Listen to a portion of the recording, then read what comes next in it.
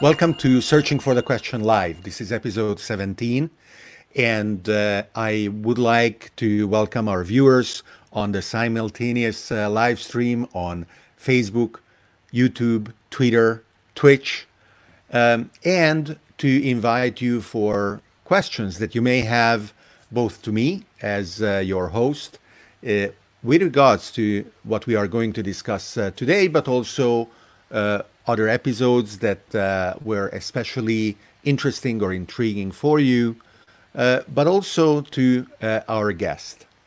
And our guest today is a friend who lives in Queens, New York, but his stories, his mission are global. He is a singer, a songwriter, an artist who is especially interested in understanding how our modern stories and modern narratives can leverage our global interconnectedness, and how we can create new storytelling that is up to the challenges that we are facing, that recognizes how people all over the world are facing struggles, have ambitions, desires, feel meaning that unites them. So, welcome to Searching for the Question Live, Stefan Said. Hello, Stefan, and thank you for joining the show. Thanks for having me. I'm so happy to be here. So, Stefan, let's start a little bit about yourself. You have a very interesting story, both your own life, but also your roots that are so multicultural to be really intriguing. Well, I'm an artist and a musician and an activist, and I've spent my life doing that. And I think a lot of that comes from, or was inspired by my background. And I was born in the States, but my mother's Austrian and grew up there during World War II. And my father's Iraqi. And almost the entire family on my father's side is in Iraq and has been there through everything that's happened up till today. Lots of them are doctors in Baghdad and in Mosul and dealing with the coronavirus situation after they've dealt with war for the last 30 years, basically, right? Actually, why don't you share with us, and I am, of course, happy to see you appear healthy, but how is the situation in New York in general and in Queens in particular around your home? Right. Well, I mean, in New York, as you must know, it's really hitting its peak, or they're anticipating this next week, 2 weeks are going to be kind of the peak of deaths here from the coronavirus. It's already been the epicenter for a good 2 weeks in the United States. And Queens is the hardest hit of that whole area, and not our specific neighborhood. I live in a area which is wonderful. Our average, Manhattan and other places, but about 5 miles from us in Elmsford, it's the highest death rate in the country. It's overwhelmed all of the systems, and what can I say? New York is a completely changed place. Somehow, I guess about 4 days ago, 5 days ago, I really saw, as the death rate started to go up, I saw a big shift in just the energy outside. Of course, the streets have been empty for 2 weeks now. We've been on lockdown, and that's been bizarre in New York City to see the entire place basically shut down. Highways are almost empty. But now you really feel a sense of fear. The last 4 or 5 days, it was palpable. So what can I say? Can you hear me okay? It looks like your Wi-Fi connection is very choppy. I don't know if you can plug into an Ethernet outlet or maybe position yourself a little bit differently in your home. Of course, all the internet service providers are under heavy pressure, Is and this it shows. But yeah? we could hear Is you. this better? Is this better? Here, can you hear? Yeah, yeah, go ahead. It is fine. It is fine. So, thank you for describing that situation. And of course, we are all looking at the various news stories. I'm talking to you from Bergamo, which was the epicenter before New York became.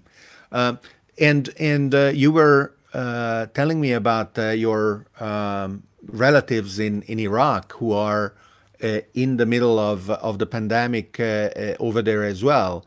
Did you have the chance of exchanging some information and understanding what is the situation on the ground in places like Baghdad or Mosul? Um, not so much specifically. We have had communication. Luckily, we know they're all okay. But uh, well, the one thing I will say is that my one of my aunts, who's a doctor in Baghdad, like one of the biggest hospitals, had sent. She's very humorful, so she just said, perhaps this little protein. This was like 2 weeks ago. She sent a message saying, it seems this little protein is doing more to get people to think about the world than almost any effort by anyone hence beforehand. So she's kind of giving her tiny Part of little protein. well, and part of the narrative that you are creating with your art is that humanity is one, that we are united, and the more aggressive of us who thrive in conflict can now identify a common enemy that we feel no qualms towards in combating and hopefully defeating. At least I don't think that any PC army pretends that we should have respect towards the coronavirus and please not to kill it, right? Yeah, that's an astute, I think, statement. But So tell me about how you became an artist and an activist. Is it just something you came up with because it was fashionable a year ago, or something that you were born with, or something that happened as you became who you are today? And what was the process? I it's definitely something I became, but I seem to have been.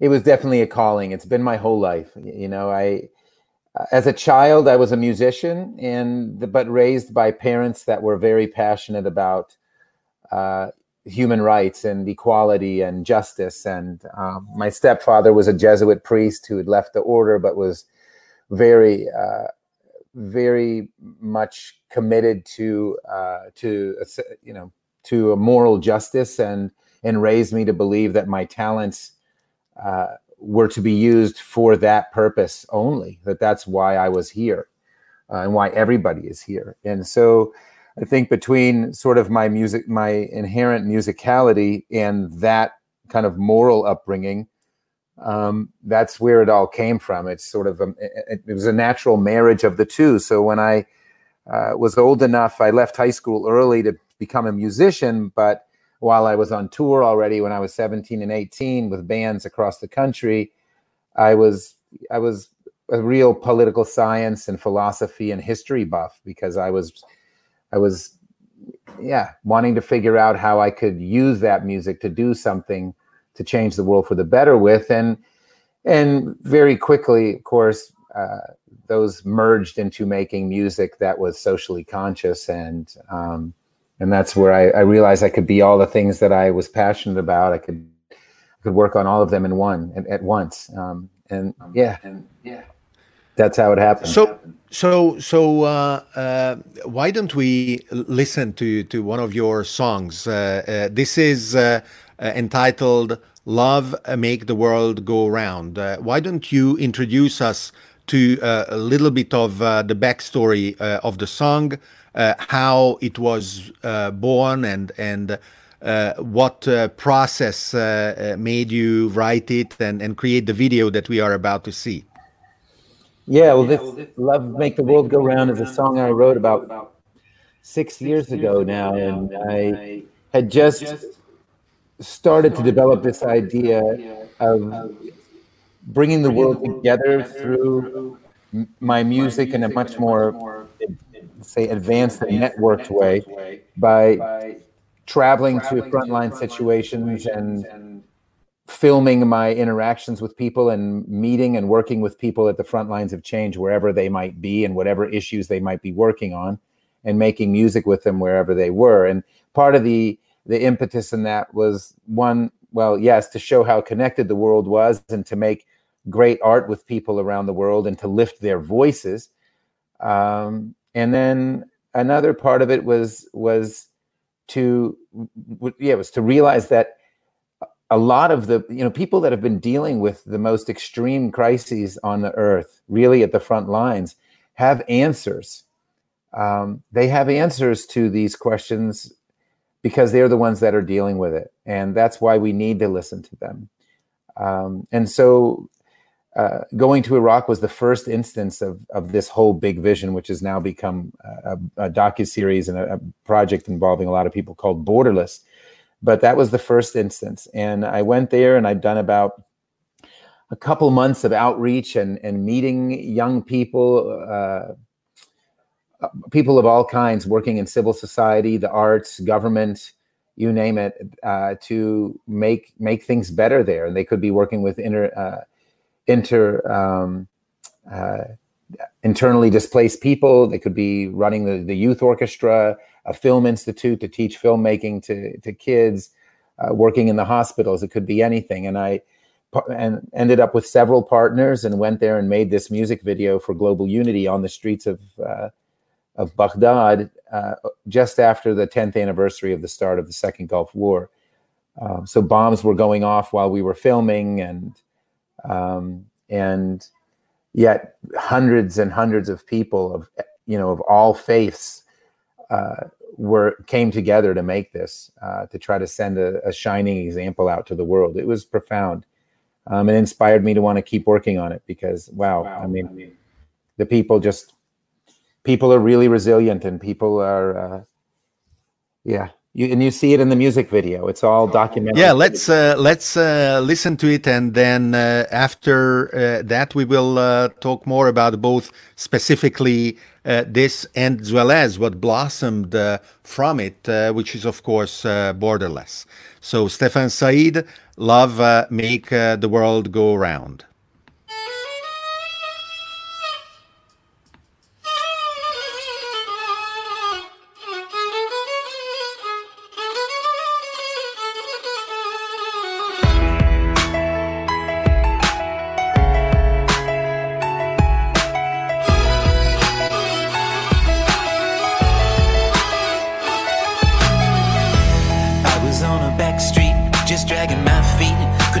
I was staring at the ground till the light came down and filled my soul with love, just like nectar dripping from above. I swear in my heart, no, it's true. That's why I'm standing here in front of you. Love took away my fears, picked me up and brought me here.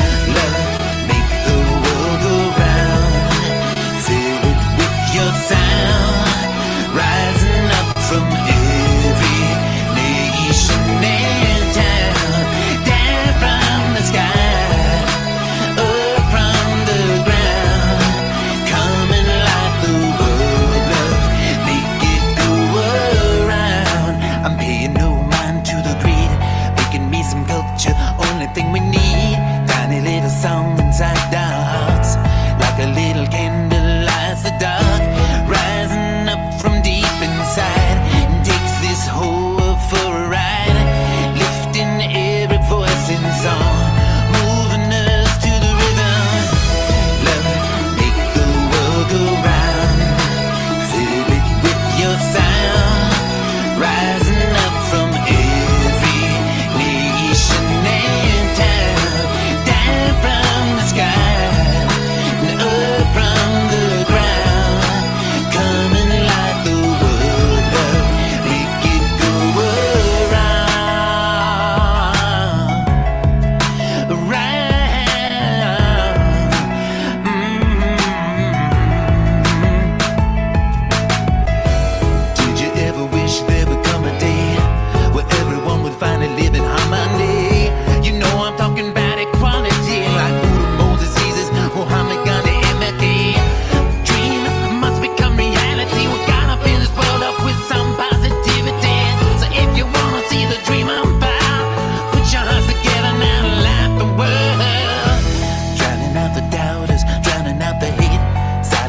skeptics cause it's too late.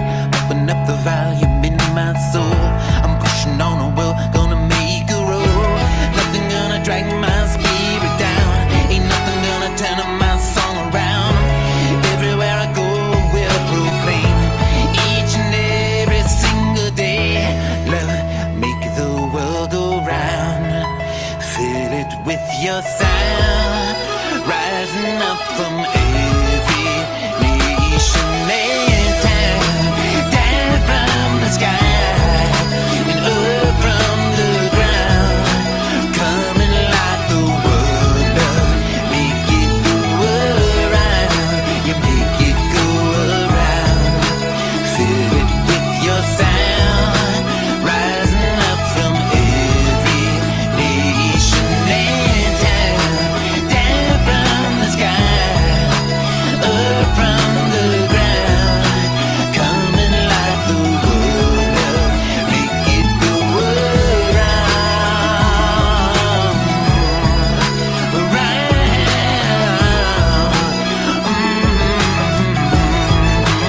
Make it go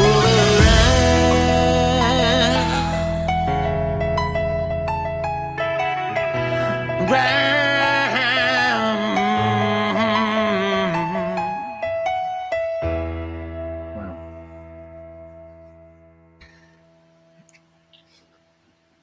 Yeah, wow. Haven't seen that in a while. So definitely wonderful. Let me stop the next one before it's, oh no, too late. Whoever that is. Yeah. Almost looks like me. So this is beautiful and heartwarming and emotional and really the seeing the people participate is incredible. Not that your words and your music is less beautiful, but the connection is meaningful. So how was the process? Was it easy and simple? Was it dangerous and complex? Was it surprising in the outcome? Did you believe it would come out like this as you went in? I really didn't have any idea what was going to happen because it was my first time going and doing something like that. And so, yeah, I think, well, I will say that we came out of it with far more than I ever expected. But I didn't have any idea going in. I know that my skill set, I think if I have one great skill set that enables me to kind of be, or skill sets is one, I think I'm accustomed to trauma. So I can go into places like that and not be fazed, right? I think that's a big skill set that you have to have if you're going to work in a war zones or in, you know, the aftermath of a hurricane or whatever it might be, right? And then the other thing is I can excite people. That's sort of just, you know, that's as a performer or whatever it is. Maybe that's just also because I really do love people.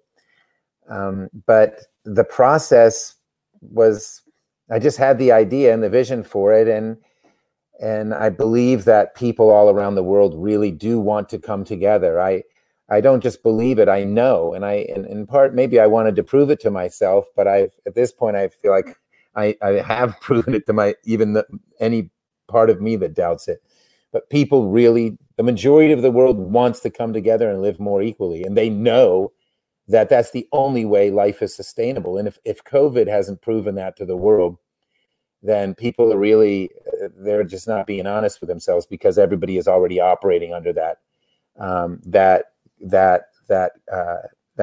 acknowledgement, I think, right now. And that's profound. So I went to Iraq with really that being the main thing that I had. I said, hey, look, I want to make a music video for global unity.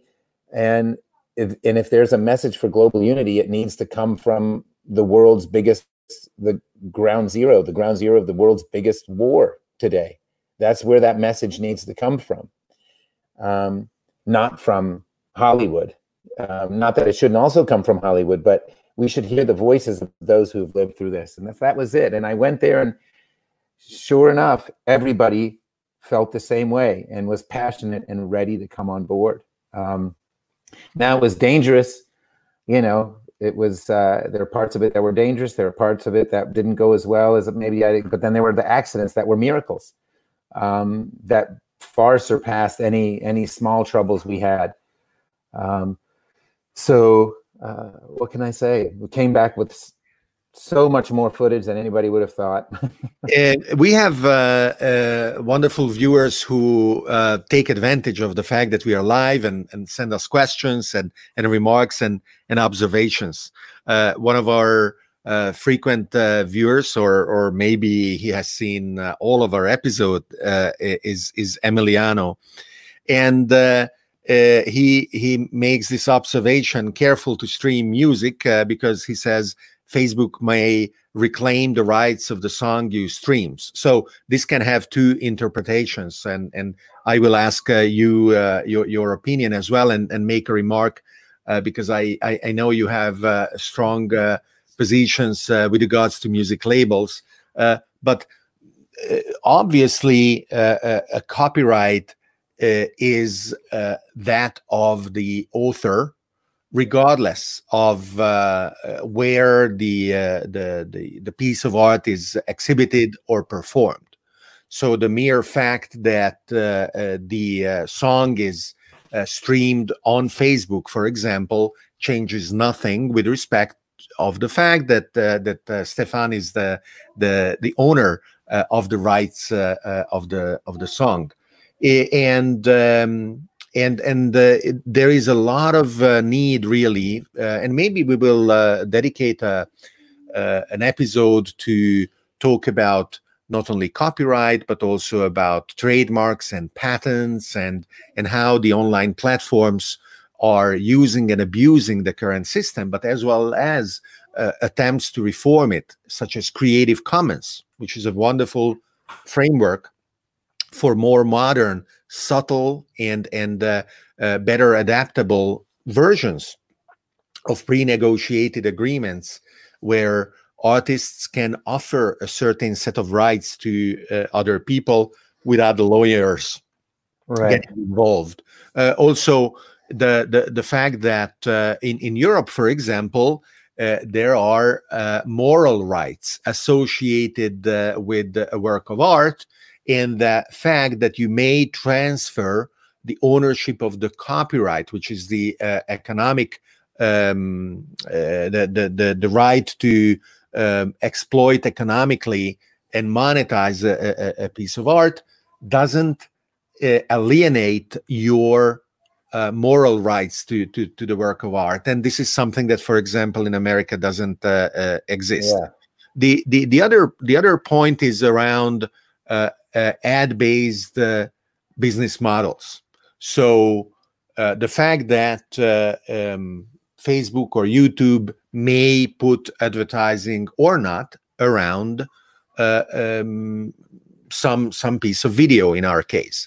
So by saying coronavirus, we resolve the problem at the root, because a blanket decision, quite comically censorious by YouTube, and I would expect Facebook as well, as soon as you say coronavirus, magic word, on a video stream, that piece of video is not going to be monetized through advertising, which is absolutely fine by me for many reasons. One, because I don't have 1 million views on the videos or more, which would make the advertising revenue meaningful.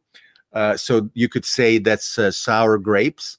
But on the other hand, I don't want to be exposed to what it means to become a container or a frame around what really matters, which is the advertising, right? I don't want my guests to feel that is their role. So what is your opinion and feedback with regards to the role of your music vis-a-vis the music industry and commercial labels, and the exploitation through advertising of musicians by the online platforms? Well, I mean, I've had any artist deals with this. As an activist, I've of course dealt with it fairly head on, because at least in the early part of my career, just to give some context, I was a pioneer of using the internet to distribute protest songs, and making them go viral when the music industry was, when the word viral wasn't really even quite a word yet, and even before YouTube existed, and in the days of Napster and stuff, when the music and entertainment industry was actually trying to stop anything that was undermining its grip on on intellectual property, right, as a means of their profit stream. So, but my point was, even though I was at that time signed to a large label, they allowed me to do what I did because they knew that's what I was known for. But there are times when, and we're seeing this right now with coronavirus, when the mechanisms of profit making and bidding and control, idea ownership get in the way, or are much too slow to, let's face it, to save people's lives, much too slow to stop wars, much too slow to get the truth out when it is necessary for everyone's survival. And at times like that, I believe that the artists, and all of us, it's up to us to speak out and not to allow ourselves to be either censored or delayed in speaking so long as to basically be effectively censored by mechanisms that are seeking to profit from what we're doing. Now, the internet is, now that they've got enough control of it that they can make money on it anyway, even if you do things immediately. Things have changed since 20 years ago, right? Since the Napster days of efforts to democratize, let's say, the internet. Things are very different now. I personally have for example, I have a distribution deal with maybe the biggest distributor in the world, right? Sony, the Orchard Group, and Sony. But they have, at this point in time, like most of them, they've matured to the point that they even, while they may seek to distribute the material on Spotify and Pandora and Tidal or any of the other big distributors, they allow and actually condone, and even themselves will put things up on YouTube where they know it's basically out there for free or just small amounts of ad revenue, because they consider it to be good promotion. Yes. And another friend of mine, the founder of mp3.com, had a very contentious relationship where he basically created what we today know as Apple Music and Amazon Music and whatever other cloud-based music service. But at the time when that maturity from the music industry didn't come yet, and the way that he did it was extremely inclusive. He allowed you to upload your CD collection to the cloud, and if somebody said, "Yeah, I have those CDs too," he would immediately make available the same songs to the other person as well. And he was sued and sued and sued and sued. There were something like 140 simultaneous lawsuits against him at a point when he was actually able to sell the company to Vivendi Universal. And then he created other streaming services, and he was sued again. And part of the lawsuit involved songs that were available on his platform that were part of these promotions that you just mentioned. And it is paradoxical that on one hand, it is the music label itself that puts these songs so that they would travel and they would create the buzz and the viral benefit for the artist as well as for the label. And on the other hand, the legal department will sue somebody because they are doing exactly that. They are making the song available. Now, let's look at another question that Emiliano is asking. What do you think after COVID, the world of music concerts is going to look like? Do you have any idea of, have you thought about how it will both look and feel like to go in a room with 100 people or 500 people and play for them, knowing that I don't know what percentage is going to be immune, another percentage will have never had COVID, and maybe a given percentage will be actively infectious? Yeah. I mean, I think anyone can imagine, because we don't have enough information right now, really, and we don't know how long this is going to go on like this, and will there be a vaccine? What percentage of us will become immune naturally, and for how long, if at all? So this is the big question that everyone's asking. And it's too early in the sense because we don't have enough information, right? If by chance we find out that we really can become immune to it, 2 years from now, people might not mind going to concerts at all anymore again. Well, right? and it will, if we can't, then people are going to need vaccines, shots, proof of ID cards that they've had them, God knows what. That's right. So, and that's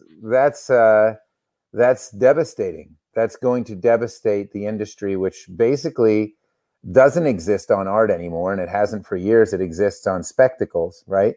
The only money in the music industry anymore basically has been in touring for years, because there's hardly any money in actual sales of the music. The show itself, right? The shows and the merchandise from them are where the money is at, not the sale of the songs anymore, because it's basically, the music itself was devalued by how it could be gotten for free, basically, right? Nobody makes money on the music anymore. And in a very different way, but analogously, I earn money from speaking at conferences, which has been immediately and completely canceled, of course, all over the world. Right.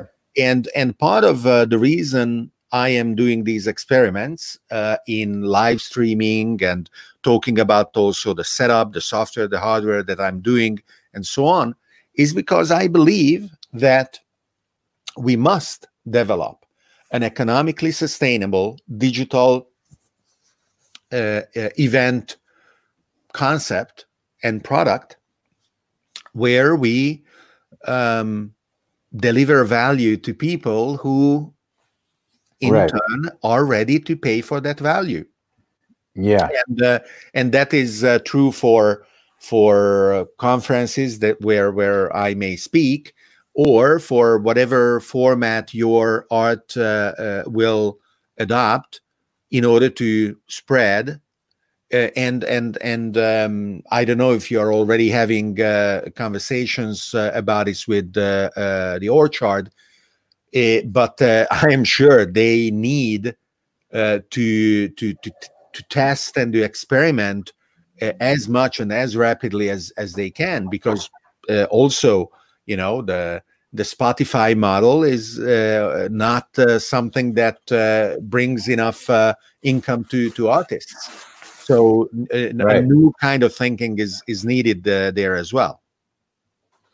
Yeah, certainly. I can only imagine they must. I hadn't thought about it from their perspective so much per se, but but imagine being a major distributor and what you're looking at. Have you had lunch yet, or you are gonna have lunch after we speak? Maybe after. Okay. because your wonderful wife Anushay is probably setting up the table. We can hear it in the microphone. Okay. I don't know. I don't know if she wants to say hello. I would welcome her to say hello. She's taking off to the other room, but she's waving hello. Okay. Hello, Anushay. I think she grabbed something and then moved on. Hopefully you're not hearing it anymore. No problem. No, it wasn't loud. And of course I called out to her just to poke, not because it was anything bad at all. Yeah. So let's go back to your experiences as an activist, as an artist, in realizing the virality of your message. And how, especially after the song that we just heard, "Love Make the World Go Round." Is it make or makes? Because both are meaningful. Make. Love, make. So it's imperative. Yeah, it's like a call. It's like it's an incantation. Yes. So the song "Love Make the World Go Round"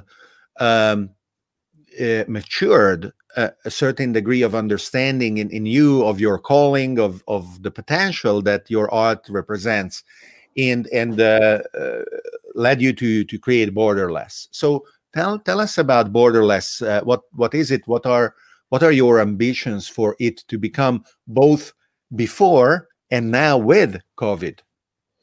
Yeah, well, so gearing up to since Iraq, so over the last 5-6 years, I've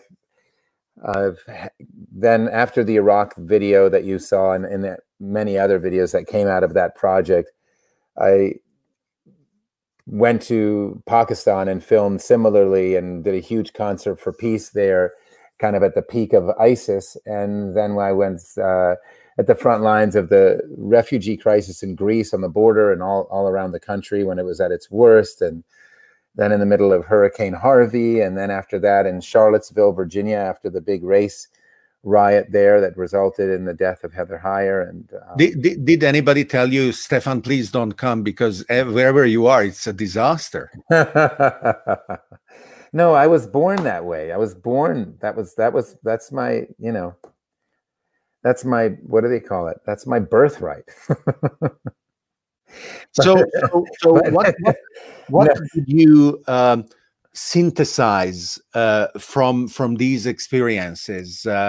You told us how you feel that people fundamentally want to be connected, that they want to express their struggles and desires, that music and songs are an incredibly powerful vehicle for making that happen.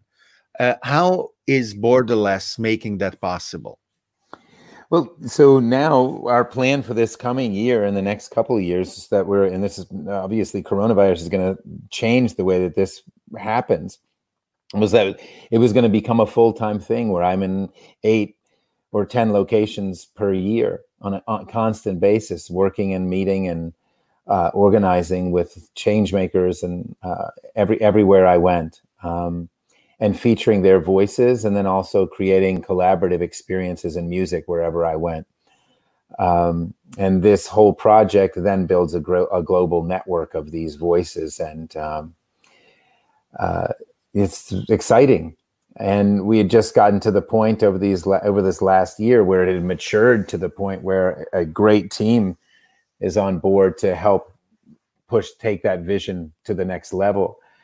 Now, at the same time, coronavirus, it's who knows who can travel when right now. But the intention for Borderless ultimately was always was to build local nodes and networks, and for it not to be dependent on my traveling at all. It was the purpose of that was to be able to get around and to instigate and to start and light a fire. And that is not necessary. It's not entirely necessary. It has its own set of my actually going places, for example, has its own set of capacities and things that it can create. But but there are many things that can be created just through nodes, as we're seeing. Look at everybody that's speaking out wherever they are. So if we can give voice to and modulate the vision, or already graduated to its second year or whatever, where we already are having the nodes speak for themselves, is sort of what I think we are looking at trying to do. The global connectedness of the planet is beautifully expressed in many different platforms and through now with COVID as well, through various creative ways where we can see, you know, people singing from their balconies in Milan or in their front yards in New York and things like that. Yeah. And the tools that we have available are smartphones, video equipped, able to record and to share things so easily, really have zero barriers to entry. What they need is a catalyst like you, where, for example, already in a very joyful manner, you have crowdsourced the music video of the song that we saw before. So I would assume you will also seed your global community, the nodes that you mentioned, with an invitation, with the incantation, as you called it, that enables them to then participate and self-express in different manners. Is that right? Yeah, I'm hoping very shortly, in the next few days or so, to finish a song that I've written in response to this, and to invite everybody that I can around the world to participate in either participate in that song or in a video for it, or in making their own expressions. What we need is a big conversation right now about what does this moment mean to us, and how can it propel us to seize it, to change the world for the better. And, you know, connectedness is great, but the real thing we're after is, what can we do with that connectedness? So a lot of people are afraid that who they call strong men, and I prefer to call them weak men, are going to grab the opportunity for consolidating their grip on former democracies or ever eroding democratic structures, and that the desire for empowerment and really the enlightenment objective of following reason and science to make everybody understand that they have their destiny in hand is going to be extinguished, that we will go back to feudal times where a very few define what everybody else must follow under penalty of death, either directly killed or just with no opportunity for emancipation and fulfillment. So do you agree that a more likely outcome of the current crisis is a scenario like that, or not? Well, it's too early to agree.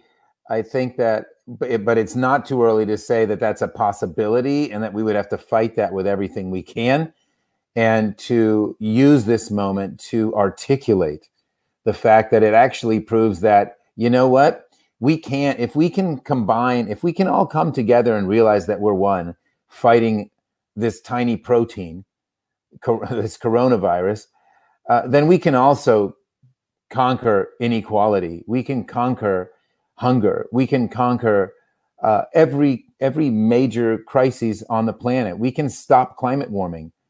Look what's happened already. Look how clean all of our cities have gotten in 2 weeks of rainstorms without constant pollution.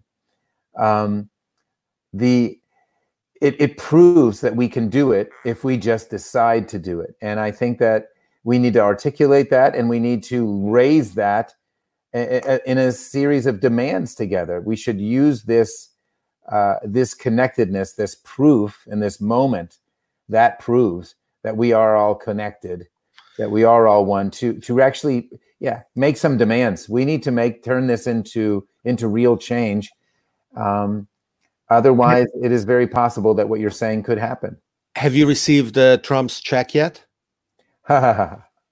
No, I don't. I haven't even. I mean, I don't know if you have to apply for that or not, but I would assume that I'm not eligible for it. And $1,200, which I definitely wouldn't be. I don't think I'm eligible for it, honestly. But if I were, it would be a truncated version of that. And living in New York City, it's not even. It's a fraction of 1 month's bills. Yeah, no, of course. It's not like this is. It's. So I think that the intervention, as it is kind of the worst of both worlds, because the $2 trillion that have been allocated show that radical paradigm shift is possible if necessary. Sure. That $2 trillion could have just paid off all of the school debt, student loan debt there is, and had lots left over. And at the same time, it is not enough for the needs of the people who are unable to sustain themselves because they had no savings, right. They have no income, they have no health insurance. There is a lack, as we know, in the US of universal health care and some other basic human rights. It also shows still, and of course they would strongly disagree with that if we ask them, a lack of leadership and a lack of creativity in facing the scale of the challenge with an equally ambitious scale of experimentation and solutions.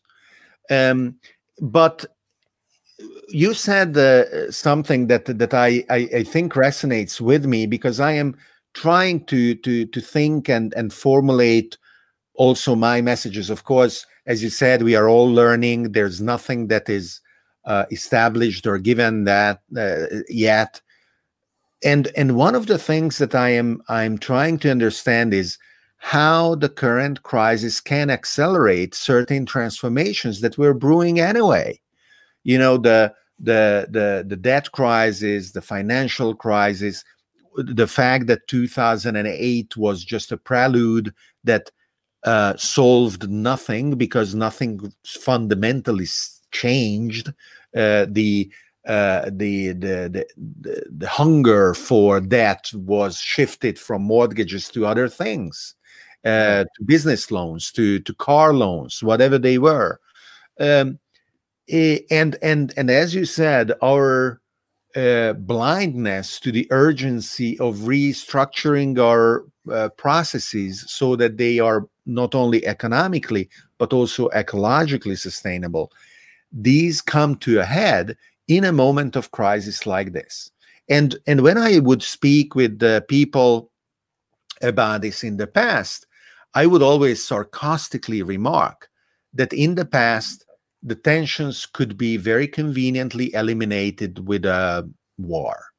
And anybody who survived, per definition, was right. They could write the history books, and it was the tool, blunt but effective, that for thousands of years we used in order to create new attempts to solve things and progress. And that with thermonuclear weapons, this tool is unavailable. Now, the hundreds of millions of deaths, or maybe billions, that we would have had with a nuclear world war are inconceivable. and incomparable with what we are under today. But still, the incredible horror movie, rather boring, by the way, if you ask me, unless, of course, you are one of the health workers or people who are in the intensive care, which is probably anything but boring. But for the people like you and me, we are fine, except that the psychological pressure is almost unbearable. So the situation that we are in today creates the premise for messages of empowerment, emancipation, transformation, and leadership in our economy, in our way of thinking, in the way of organizing our governance structure, and the way that we inspire people all around the world. This is a great opportunity for creating and spreading those messages. So we are getting close to the end of our hour together, which flew away. I had a lot of fun, and thank you very much for joining us. Great to be with you. What can people do? I showed two of your websites where they can go.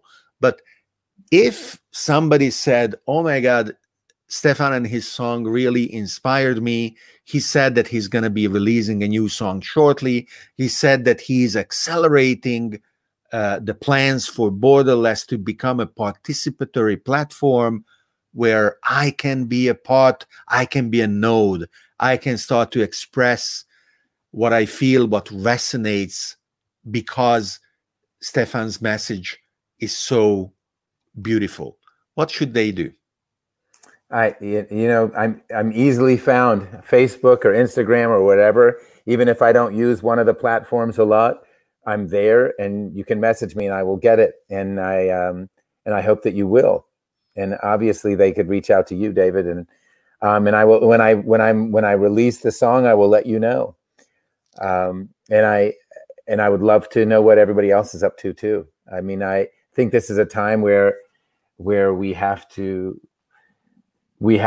put our principles on the table, and we have to take a stand, and we have look, this is proven to us more important, not just that we can come together, but it's proven to us also that inequality is not sustainable. It's the greatest threat to our mutual existence. If people can't heal themselves, can't inform themselves, and that's going to result in all of us getting infected by something, that's the biggest threat to all of us. So this is proof that we need a more equitable world, and that's the most important goal for anybody that wants a secure society, more than weapons. Well, of course, that's why the weak men who